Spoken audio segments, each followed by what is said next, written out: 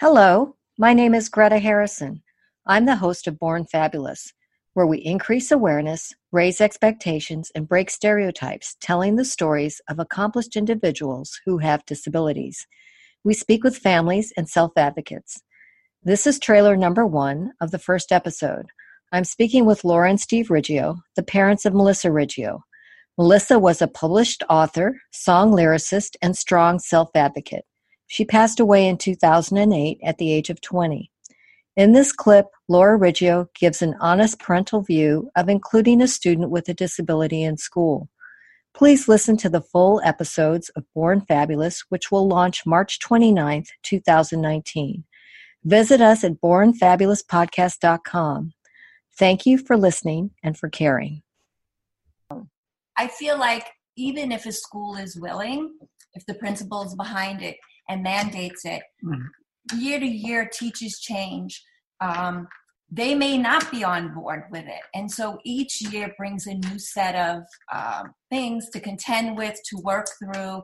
I almost felt like Melissa had to prove every year that she was worthy to be there in that classroom, where we would never have thought that with our other 2 daughters. And it's really a travesty. She deserved to be there as much as everyone else did. But I will say too, sometimes depending on what disability a child has, a teacher in a room with 20 or 25 children can't be expected to be able to meet needs that might be, out of like the normal range, and so we just can't leave, this child with a disability in a classroom with no help, Without supports. Without support, right, Exactly. Yeah. So, but I just feel like as a parent, you can't sit back. I really feel like Melissa lived such a full life because we were really in the trenches year to year, especially for me because I was in education.